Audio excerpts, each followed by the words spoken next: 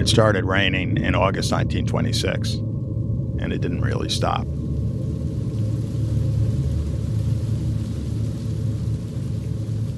Henry Waring Ball had recorded in his diary, "It had rained heavily for months.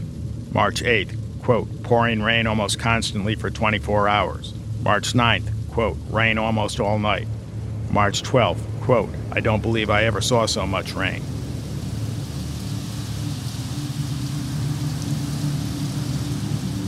March 19th, quote, rain all day. March 20th, quote, still raining hard tonight. March 21st, quite cold, torrent of rain last night. March 26th, bad, cold rain. March 27th, March 29th, still cold and showery, very dark and rainy. March 30th, too dark and rainy to do anything. April 1st, violent storm almost all night. April 5th, quote, much rain tonight. April 6th, quote, rain last night, of course.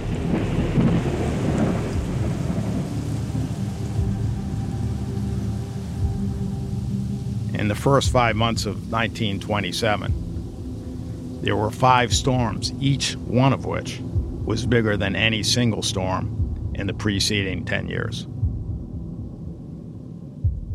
If you lived near the river and you had a brain you knew perfectly well, you were facing a serious threat.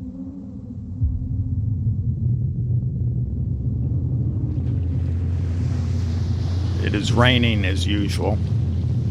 On April 21st, you have hundreds of men working at a weak spot in the levee, piling sandbags. Water started to come over.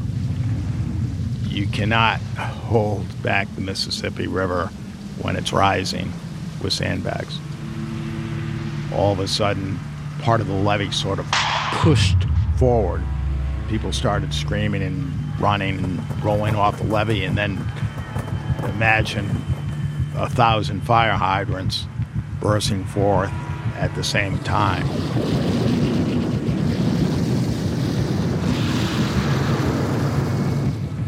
Somebody said that they heard what sounded like dozens of railroad trains coming through the forest at them.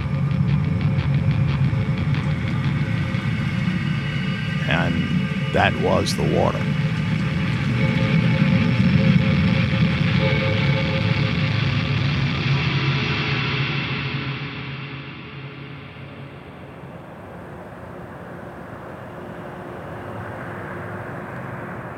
You're listening to Throughline from NPR. And on this episode, the Great Flood of 1927.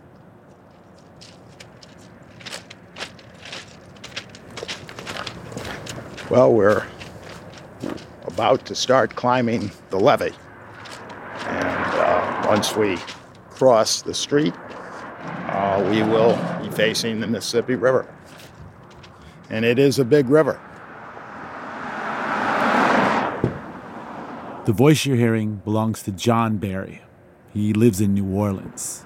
I'm a writer, and we're standing on the levee, looking out at the Mississippi River. I became a river rat. T.S. Eliot wrote, "The river is within us," and, for some reason, the Mississippi always seemed to be within me. He looks out on the Mississippi River every day, which explains his obsession with its awesomeness. It drains 31 states and 2 Canadian provinces, and the drainage basin actually stretches almost from Buffalo, New York, all the way to the Rockies. So it's a pretty large area, and it carries a tremendous amount of water. The Mississippi River, this tremendous amount of water, floods. It's flooded hundreds of times. But there's one historic flood that John wrote an entire book about, called Rising Tide, The Great Mississippi Flood of 1927 and How It Changed America. The flood inundated 7 states, from Illinois down to Louisiana, where the river swelled to 80 miles wide. For context, the Grand Canyon, on average, is only 10 miles wide. And more than 500,000 people were displaced for months. From a money standpoint, it's estimated that the flood created $1 billion in property damage, which in 1927 was a third of the U.S. federal budget. So when you think of it in those terms, it was enough to have some impact on the national economy. It had significantly greater impact on American culture, on demographics, and particularly on politics. This story about the most destructive river flood in our country's history takes us to an inflection point in the ongoing battle between big government and small government approaches to crisis. It's a story about a president who didn't think the disaster was his problem to solve, and the inherent shortcomings and prejudice that are often tied to government response.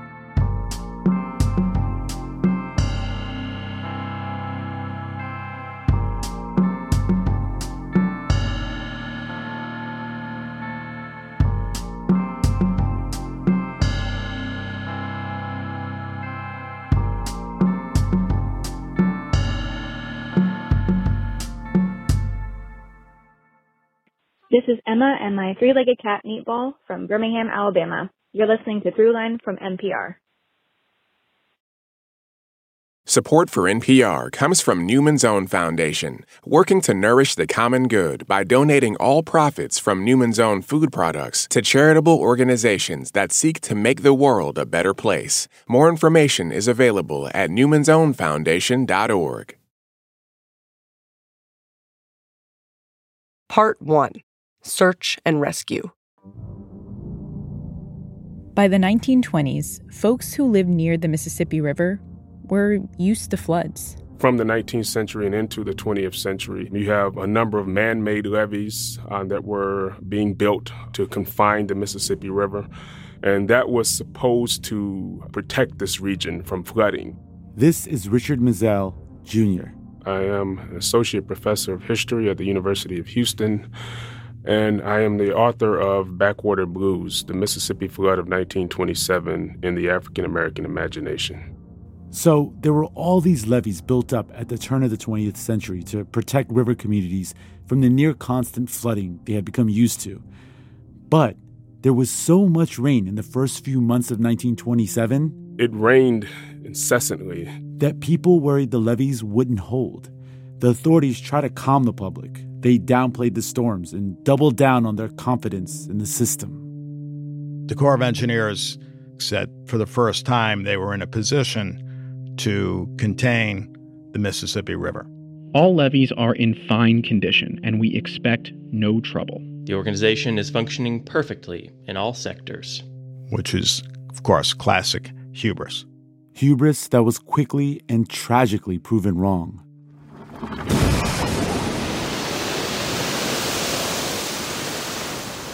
The first breaks occurred in the Upper Valley, up by Cairo, Illinois. But slowly but surely, these levees began to break throughout the Mississippi Valley and into Louisiana and Mississippi and the cotton-producing regions.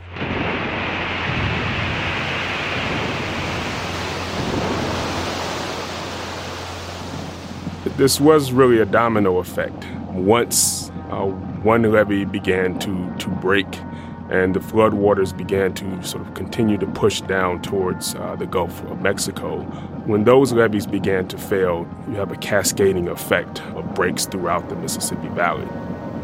At every point, people were fighting hard to save their homes, and at every point, the river defeated them.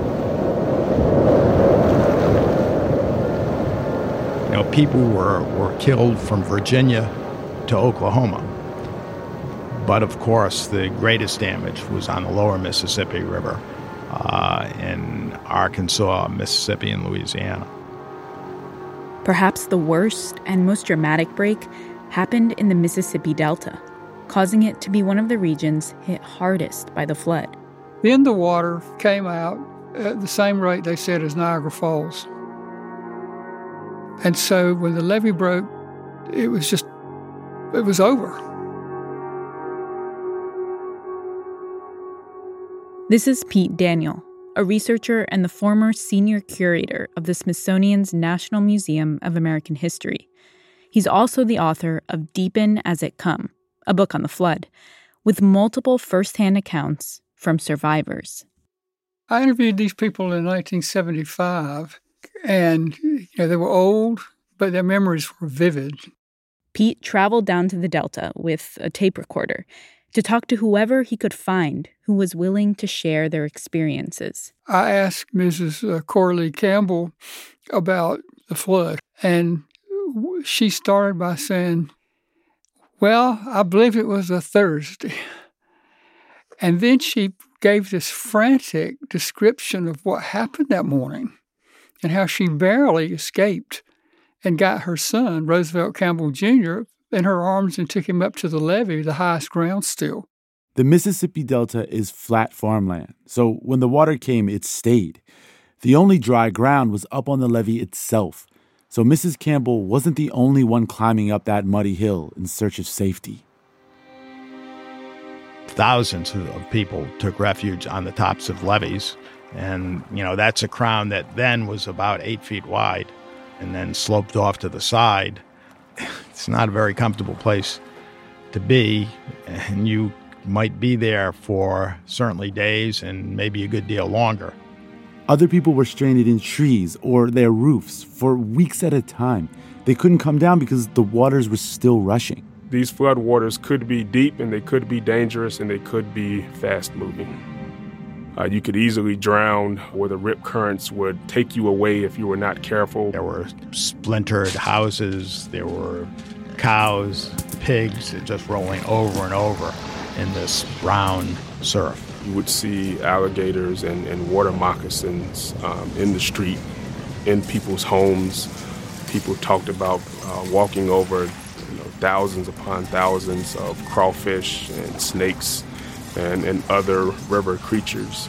The cows started lowing, the dogs were barking, people were screaming. It was a total chaos. The water covered the entire delta like an unforgiving blanket until it eventually stifled all that noise into a deafening silence. There was nothing alive. Everything had drowned. There were no sounds. There was nothing.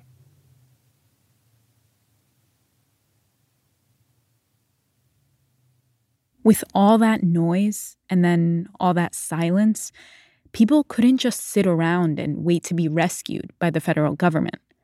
So they took matters into their own hands. The rescuers in most of the Mississippi Delta were mostly bootleggers who came from Arkansas, and they had boats, and pretty good boats. It was Prohibition. And yes, the rogue superheroes were bootleggers. They claimed some of these that was moonshiners. Now, whether they were or not, I couldn't say.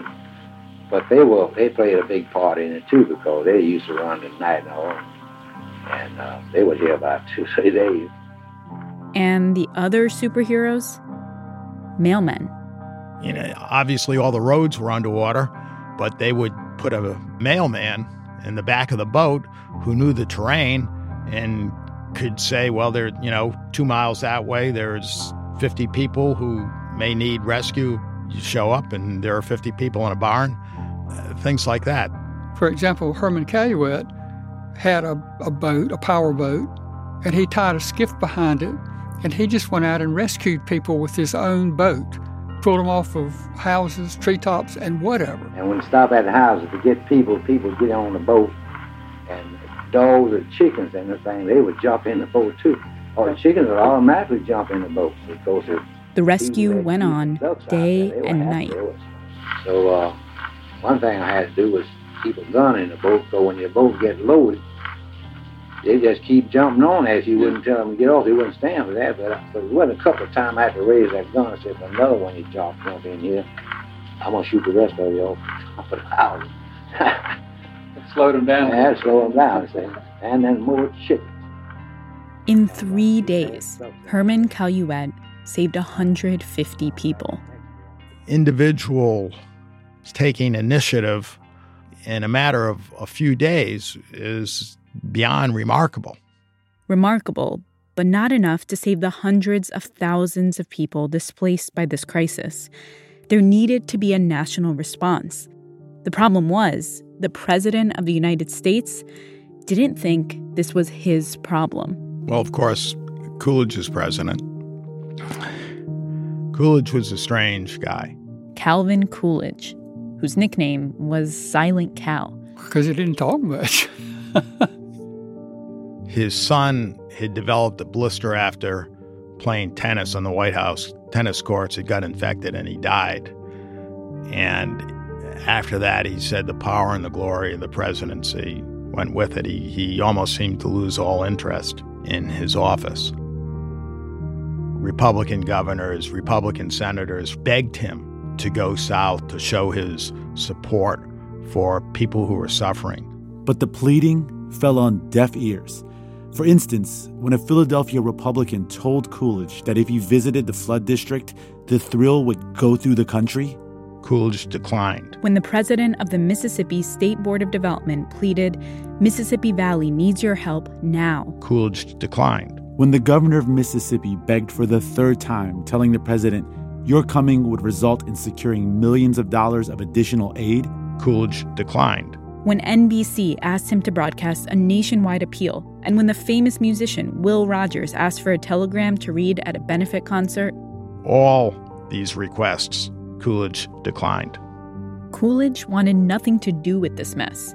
He saw it as something states had to clean up, with the help of charitable donations and the Red Cross. But the one thing he did do was appoint a man to orchestrate that aid and relief effort, to serve as a sort of flood czar. And that man was Herbert Hoover. He was often referred to as the great humanitarian. He had quite a track record. During World War I, he organized a relief effort to feed occupied Belgium. Right after the war, he fed much of Europe. The continent was prostrate. And so he organized that relief and made a name for himself. And then he got into politics. And so by 1927... Herbert Hoover is Secretary of Commerce. There weren't a lot of people he actually got along with very well because he was actually very shy. At one point, he said he couldn't stand the pneumatic drill of constant human contact, which is an odd thing for a politician to say, but if you give him a problem to solve, then he was in his element. Hoover hopped on a train from D.C. and headed straight to Memphis, where he set up his relief headquarters. From there, he addressed the nation in one of the first ever national radio broadcasts. I am speaking to you from the temporary headquarters, which we have established for the national fight against the most dangerous flood our country has ever known. It is difficult to picture in words the might of the Mississippian flood. He described the situation to American citizens all across the country to solicit sympathy and donations. But thousands more have need to be removed in boats. Other thousands are camped upon broken levees.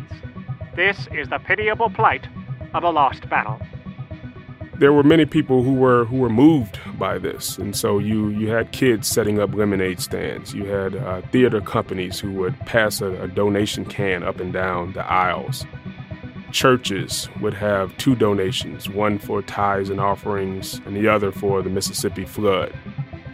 You had Guam and Haiti sending cables of $500 or $200. So the fact that there were so many people who were willing to give money and put forward charitable operations really shows how prevalent this disaster was in the imaginations of most people in this country.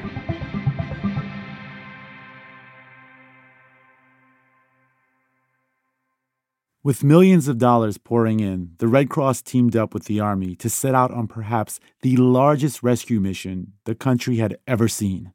The Army, Navy, Coast Guard, together they sent roughly 40 vessels to the Mississippi Delta in the form of hydroplanes, boats, cutters, but also of planes. The planes were used to spot refugees.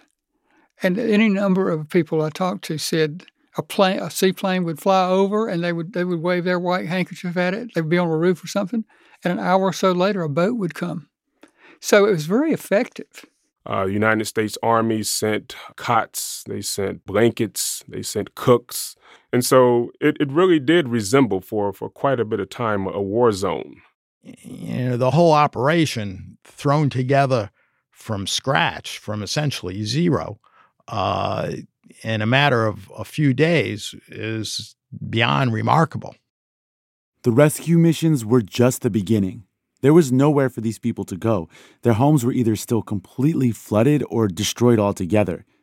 They were refugees. And they hated that name. Mrs. Campbell said they called us refugees. And I guess that's what we were. But she said it with total distaste. So the Red Cross set up refugee camps, more than 150 of them. They were mostly tent cities, and they were scattered all the way from the state of Missouri down through Mississippi and Louisiana, almost to the Gulf. Around 600,000 people were being housed, clothed, or fed by the Red Cross across the country. And Herbert Hoover was looking like a hero. There was a very triumphalist narrative that you would see in most newspapers. That's very much American. That's what America wants to hear. They want to hear, oh, it was good. Everything worked out. There were heroes. And if there was the slightest criticism of anything, Hoover would always respond. He let nothing slip, even from the tiniest weekly paper in America. And of course, an editor of such a paper would be astonished and, flattered to receive a response, and it would be printed. He definitely used this flood as a springboard into the 1928 presidency. He knew how to use the press. And in the middle of the flood, with editorials hailing him as the great humanitarian, begging him to run for president. This is in Democratic papers, not just Republican papers. He is the ablest and most efficient American in public life. In personal fitness for the presidency, there's no other American, even remotely, in Mr. Hoover's class. The Oakland Tribune. But the press then was no different than it is today. It loves to hype someone, and it's just as happy to tear that person down if it has any good reason. The problem with that was that there were rumors and reports and confirmations that African Americans were being mistreated in these American Red Cross relief camps. These camps were mostly in the South, and not surprisingly, abuses began to surface. And this began to leak into what was then referred to as the Negro press. And Hoover recognized that a scandal that developed in those papers might easily spread to the New York Times and the generally read press. So he moved pretty rapidly to try to prevent that from happening. When we come back, dueling narratives over what's really happening in the relief camps, while Hoover does whatever it takes to preserve his path to the presidency.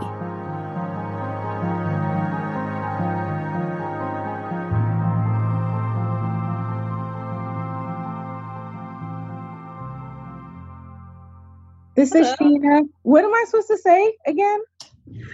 I forgot. No. Oh, you can just say you're listening to Throughline from NPR. You're listening to Throughline from NPR. Thank you. Ooh, that was a good one. Yeah.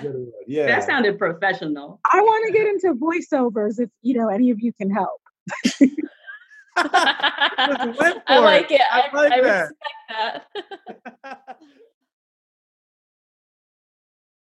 This message comes from NPR sponsor Home Instead. With Home Instead, you can become a caregiver to older adults with a career that makes a difference. No matter what roles you've had, you can turn all that experience into a rewarding career that can make a difference to the lives of older adults. As a caregiver, you'll have a flexible schedule, personal benefits, and most of all, a job that feels like home. Apply at homeinstead.com/NPR. Part 2. The Promise. When the levee system along the river collapsed, the result was more than 23,000 square miles of land submerged completely underwater. Some parts of the country, including residential neighborhoods, were 30 feet underwater. The water just sat there, while people left behind sat in camps. And that's where they stayed until the water went down, sometimes weeks, sometimes months. And, of course, during that time, they didn't know what happened to their belongings. They didn't know if their house was still there, if what was in the house was still salvageable, whether or not they'd be able to plant a crop that year. All those questions of a person who's in a camp and doesn't know what happened back home. The flood dominated the national conversation, and the press kept it going with daily front-page news stories that painted Hoover as a national treasure, a narrative that helped catapult him into the mix of the 1928 presidential candidates. But there were two narratives forming about what life was like for flood refugees living in these camps under his watch, specifically for Black refugees in the Mississippi Delta.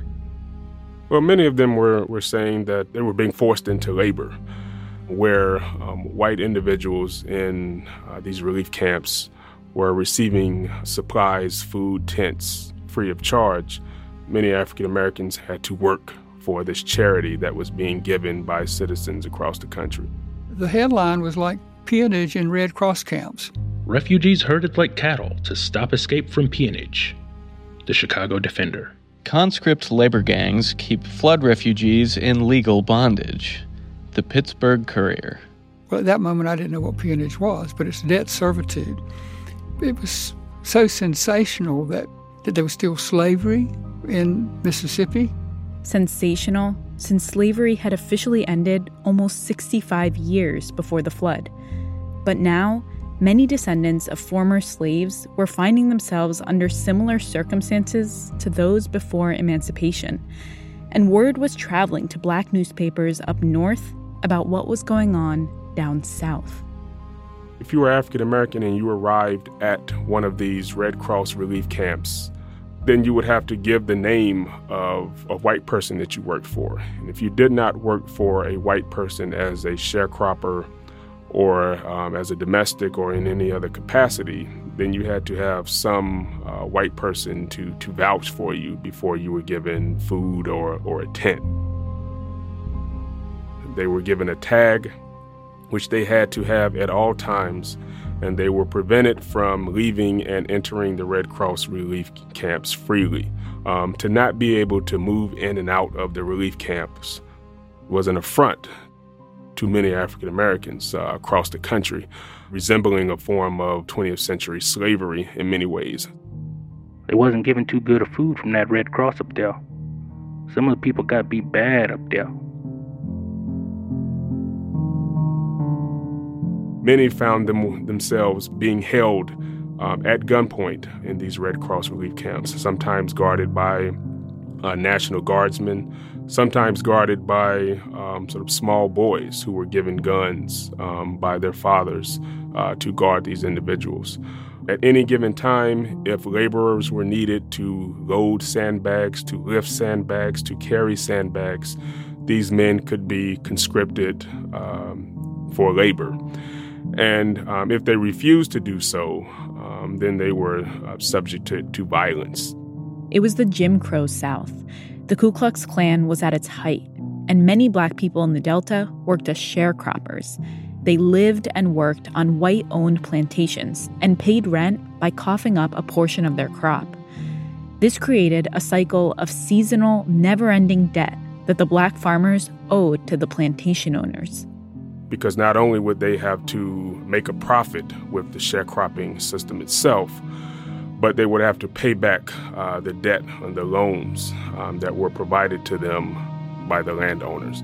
And so this system was inherently flawed. It was unscrupulous, and it was really designed to keep sharecroppers in debt every year. And white planters had every reason to want to keep the Black planters in debt.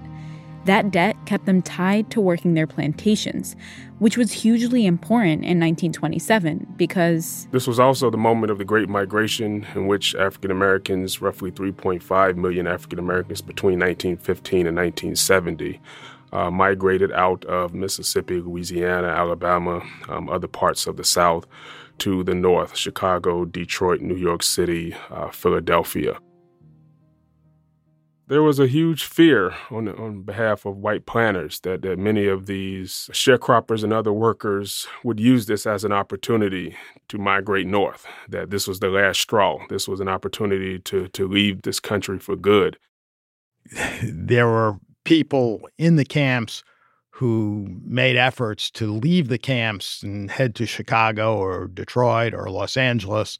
They had lost everything. Why should they stay? And yet, leaving was almost impossible with soldiers guarding the gates. While some black and white refugees were evacuated north, many people were left behind. Some say that black farmers were left behind intentionally so that they couldn't get out of their sharecropping debts. John Barry says that happened in Greensville, Mississippi. The fact is that there were several dozen steamboats pulling barges who had gathered in Greenville. They could have evacuated the 10 to 15,000 people in a day and taken them to safety. But that's not what happened. A group of planters pointed out that if that happened, the labor force would go away, and when the water went down, there'd be nobody to work on the plantations. And instead, the steamboats left Greenville empty. And that's what happened. You know, there were roughly 150 refugee camps, and this one single camp in Greenville, Mississippi, developed a reputation as the single worst camp to be an African American. Whites were kicking coloreds and beating them and knocking them around like dogs. Hungry people, they wouldn't feed them sometimes. Just like dogs, I'll tell you. They were treated like dogs. African American newspapers in the North and Midwest got tipped off about these realities. And journalists like Ida B. Wells started publishing stories about what was going on.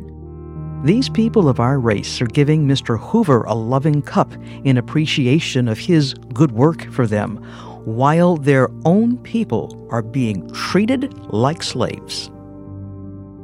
Herbert Hoover's position was that they were not in a position to go against the local norms and local customs, that they were just channeling this money into the hands of people who were in need.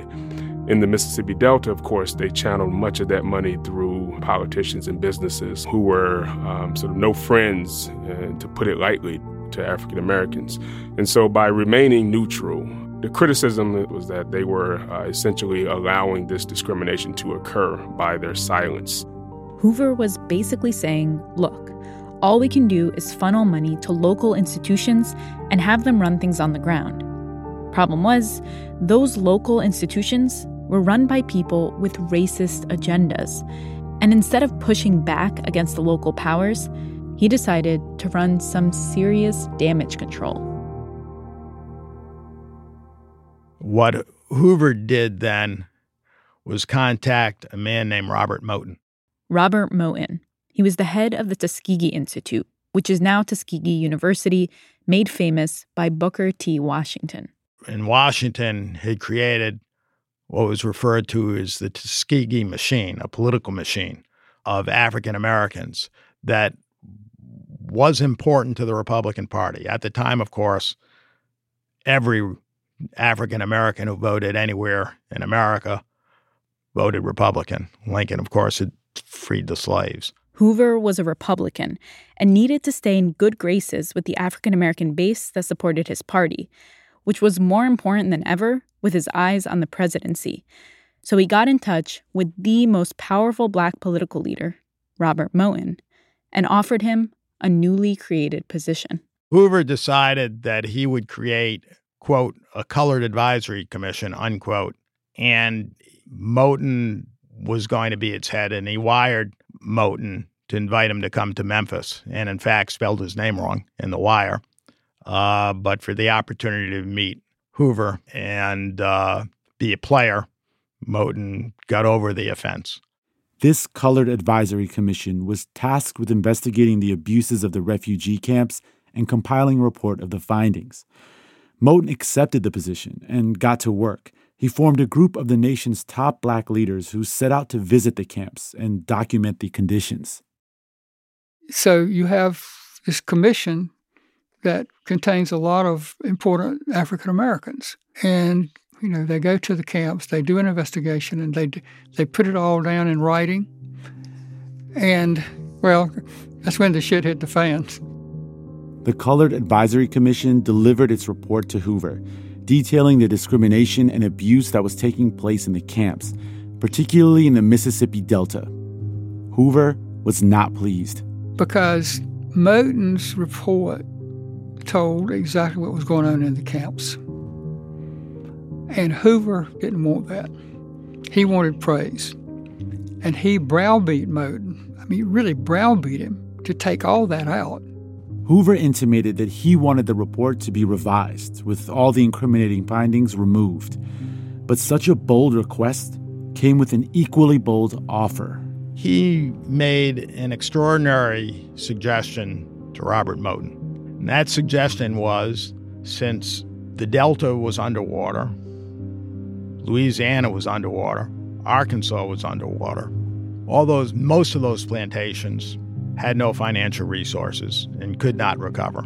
And Hoover proposed creating an entity that would allow the transition from sharecropping to ownership, so that eventually tens of thousands of people who were sharecroppers would soon own that land. That Hoover would plan to raise money through the flood effort and use that financial resource to bankroll the beginning of that. Hoover was insinuating putting an end, in effect, to the sharecropping system in the U.S., and that with his help, the flood could actually turn these Black farmers into first-time landowners. And he made this case of providing 20 acres to select African Americans to farm in the aftermath of the flood to rehabilitate both laborers and the environmental landscape. He called it a land resettlement plan. And for the time, it was revolutionary. This was 1927, so the planters needed this labor. And they didn't want anybody to interfere with their labor. And if you tried to revise the sharecropping system, you were messing with their labor. Politics of the era made it such that most people would not agree to that. Most people sort of did not believe that this was a reality. But nonetheless, Hoover floated that idea past Moton. And Moton told the national Black political leadership that this was the most important thing to happen to the race since the slaves were freed. And he believed it. I am not at liberty to give you details, but you will hear about it soon. But the Red Cross Fund will doubtless be the instrument for doing something in behalf of the Negro more significant than anything which has happened since emancipation. Hoover was dangling a carrot. And if Moton played along by revising the report, he would be granted a reward beyond his wildest dreams. So Moton played along and watered down the report. And so the final report is pablum. Everything's fine. Some of Moton's most respected colleagues were skeptical of this offer, and skeptical of Moton himself. We have grave suspicions that the Moton Committee will be sorely tempted to whitewash the whole situation, to pat Mr. Hoover loudly on the back, and to make no real effort to investigate the desperate and evil conditions of that section of our country. The one fatal thing for them to do, and the thing for which the American Negro will never forgive them, is spineless surrender to the administration and flattery for the guilty Red Cross. W.E.B. Du Bois. Despite such strong disapproval, Moton felt there was no way he could pass something up that could be so groundbreaking for his fellow Black Americans. This was an implicit quid pro quo, as most of them are. But clearly, Moton had every reason to do anything he could possibly do to see to it that Hoover was nominated and elected. So he made a point not only of whitewashing the report, but working as hard as he possibly could to ensure Hoover's nomination. When we come back, Hoover continues to rise as the waters recede, and his promise is put to the test. Hi, this is Ryan, and I'm in recovery from an L5-S1 spinal fusion surgery I just had a couple hours ago. You're listening to Throughline by NPR. This message comes from NPR sponsor Capital One. Ready for a new ride, but not sure where to start? Try the tool designed to make car shopping and financing easier. With Capital One Auto Navigator, you can find a car and get pre-qualified instantly. Then see your real rate and monthly payment without impacting your credit score. It's so simple, you might feel like you're taking the easy way out. That's because you are. Capital One. What's in your wallet? Terms and conditions apply. Find out more at CapitalOne.com/autonavigator. Part 3. The Betrayal. Now, to understand what's going to happen next, we have to talk about the Republican Party, the party of Lincoln. By the time of the Mississippi flood, the party had presided over unprecedented economic growth, and their rhetoric emphasized personal responsibility and the power of individualistic American capitalism, and most importantly, small government. By adherence to the principles of decentralized self-government, ordered liberty, equal opportunity, and freedom to the individual, our American experiment in human welfare has yielded a degree of well-being unparalleled in the world. Calvin Coolidge decided not to run again in 1928, and in his stead was Herbert Hoover. And he really wanted to be president. It is the American system. It is founded upon the conception that only through ordered liberty, freedom, and equal opportunity to the individual will his initiative and enterprise spur on the march of progress. The Hoover campaign pointed to his self-made success, his sense of rugged individualism, and the swift action he took in response to the Mississippi flood. The campaign even produced a film about Hoover called Master of Emergencies. The Republicans were now the party of decentralization, of the free market, and Hoover was the consummate symbol for this corporate future. Calvin Coolidge summed up this philosophy in the simplest way possible when he said, "The chief business of the American people is business." And with a powerful candidate like Hoover, the Republicans saw an opening to steal some Democratic voters in the South, which was a big deal because back then, Democrats were the party behind many racist Jim Crow policies. And in the lead up to Election Day, right there in the mix supporting Hoover was Robert Moton. And he did everything he possibly could do to see that Hoover was nominated and elected. Moton went to black leaders, urging them to publicly back Hoover, despite their reservations. After all, Moton believed that he'd potentially secured a game-changing promise from Hoover. Because remember, the whole ending black sharecropping thing was not Moton's idea, it was Hoover's idea.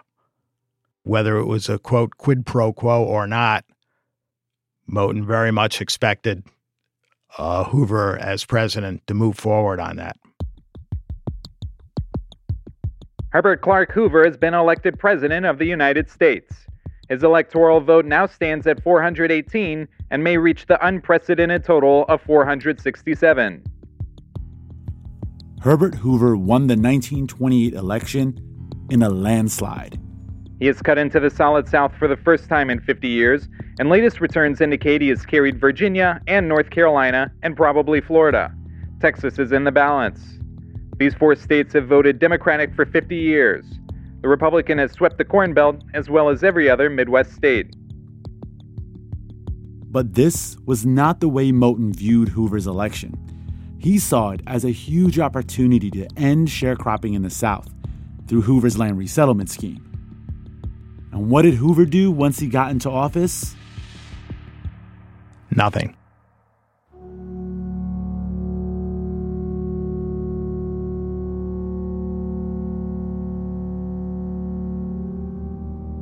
It was as if Hoover had never heard of it, even though it was his own idea. Hoover delayed meeting with Moton over and over, but Moton didn't stop. He continued to try to push Hoover to act. And even though it was clear Hoover wasn't going to do anything, Moton didn't give up. He came up with another plan. He tried to raise money to enact the policy privately. Moton began making arrangements with major private donors, like the Rockefellers, but not exclusively John D. Rockefeller. There were others as well who were very supportive of Tuskegee and African Americans in the South in general.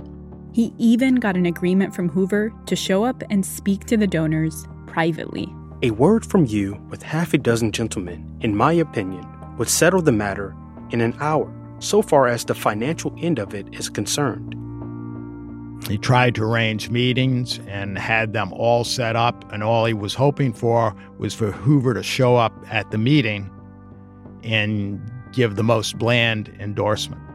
You will, I know, forgive me for this seeming persistence in the matter, but if you could make the trip to New York, as you had one time suggested, it would assure success at the start.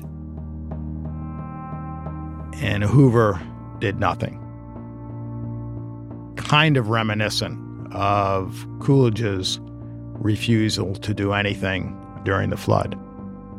Moton, as you can imagine, was disappointed, understanding that this was probably not likely in an oppressive era of the Jim Crow South.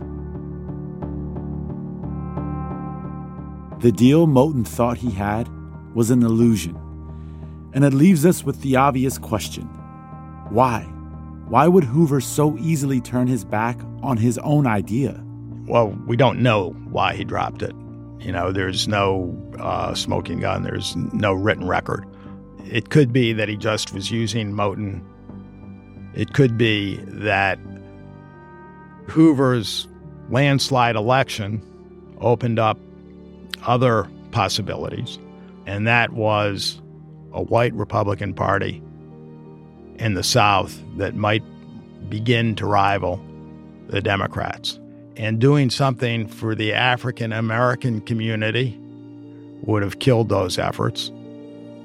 Could be that Hoover, after all, just decided it was a bad idea and wouldn't work. We don't really know why. We can only speculate. Regardless of his motivations, one thing is clear. Hoover's broken promise and inaction as president cooled his relationship with Moton and many in the black political elite. This betrayal, it really snapped the emotional connection between the national African-American political leadership and the Republican Party, or certainly between them and Hoover. The Chicago Defender, a major black newspaper, wrote this in 1928. Strange as it may seem, the Democrats are more favorable to the political and social aspirations of the black man than are the Republicans. And by 1932, when Hoover ran against the Democratic candidate Franklin D. Roosevelt, Moton and many other black leaders didn't come out and publicly endorse Hoover. Which was almost inconceivable given the connections between African Americans and the Republican Party ever since Lincoln. You know, I'm not saying that Hoover's betrayal shifted black voters to the Democratic Party, because the average African American voter was unaware of the deal, but it did create certain openings. Openings that the Democratic Party stepped into. But we don't want to oversimplify too much here. African Americans shifting to the Democratic Party was a long and complicated process that deserves its own episode of this show. But according to John Barry, Hoover's broken promise, it was certainly a starting point.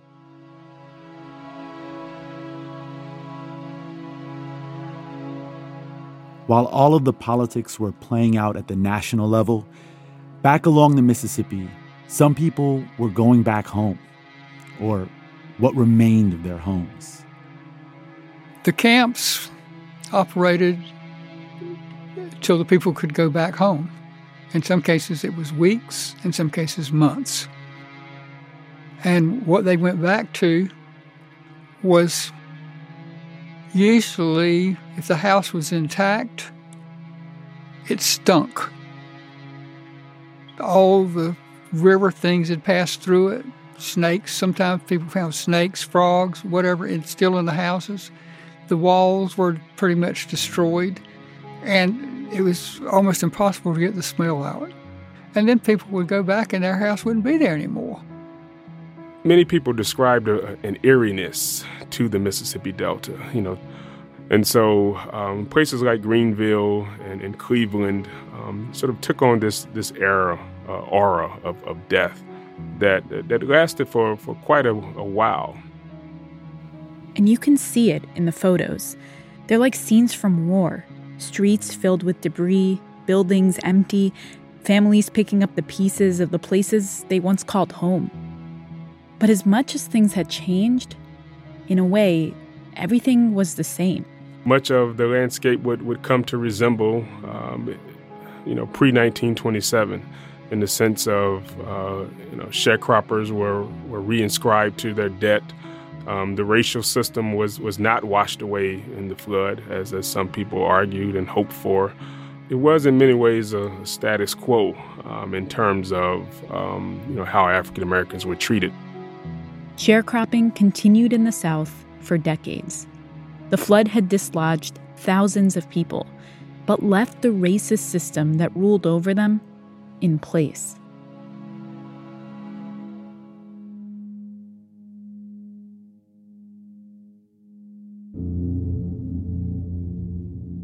One witness to the flood, named Lucy Somerville, called it a great mountain of water that brought death and destruction. Those words, that description, is as old as humanity itself. Over and over, throughout our history, our lives have been upended and uprooted by the indifference of nature. This is why the flood myth plays an integral role in our ancient and holy stories. It is a fear that we constantly live with. The 27 flood was really the first time we began to really think about what does it mean to be in this particular space that's vulnerable? What does it mean to be in this particular space where you are vulnerable as a citizen? And what do people try to do after a disaster to better their situation? And I think that's one of the lasting legacies of the 1927 flood. But what happened in 1927 isn't just an inevitable stop along the path of natural destruction. It's what happened after the levees broke that reminds us how much our response to crises as individuals and as a society, flawed with prejudice and injustice, exacerbates their already tragic impacts. Today, our country is still shaped in sometimes imperceptible ways by the suffering and broken promises of that terrible year. If we are to draw any lessons from the enormous tragedy, it's that doing nothing will never be enough.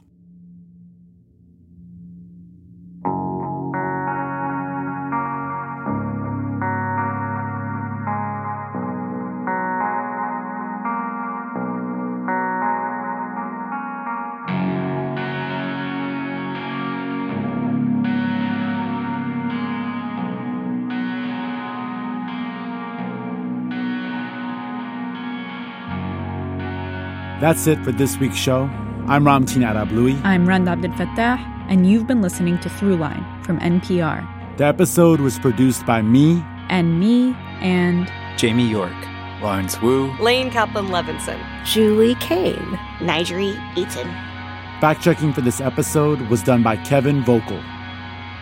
Special thanks to Diane Mack, Alan Shapiro, Jason Fuller, Alex Curley, Steve Tyson, J.C. Howard, Travis Lux, Avi Wolfman Arendt, Ken Black, Kia Miyaka Natis, and Nikolai Hammer for their voiceover work. Thanks also to Cara Tallo and Anya Grunman. Our music was composed by Ramtin and his band, which includes Sho Fujiwara, Anya Mizani, Naveed Marvi.